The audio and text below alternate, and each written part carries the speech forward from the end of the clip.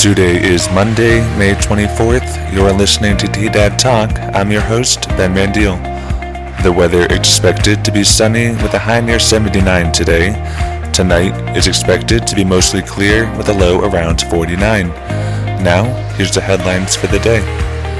Governor Jared Polis signed Colorado's $34.1 billion fiscal year 2021-2022 budget into law on Monday, restoring cuts made as the coronavirus crisis descended on the state last year, while also saving a historic amount for future economic downturns, according to a report by the Colorado Sun.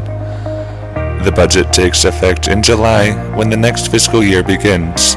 It set aside more than $1.5 billion for Colorado's reserve fund that can be tapped by future legislatures. The Los Animas-Huerfano County's District Health Department rescinded its public health orders after a Board of Health meeting last Thursday. The counties are still under State Public Health Order 20-38, Executive Order D-21-103, and federal orders. The Canary Bird Bath next to the Miners Memorial has cracked due to weathering and awaits its rehabilitation.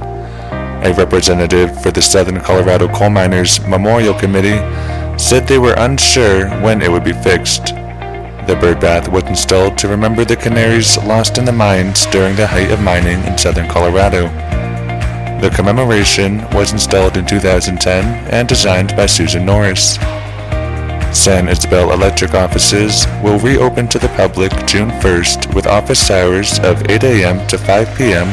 Monday through Friday.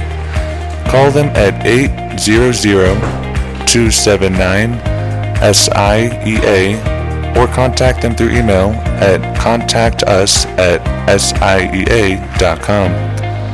That's the news for Monday morning. Tune back in tomorrow for more news impacting Los Animas County and Colfax County, New Mexico.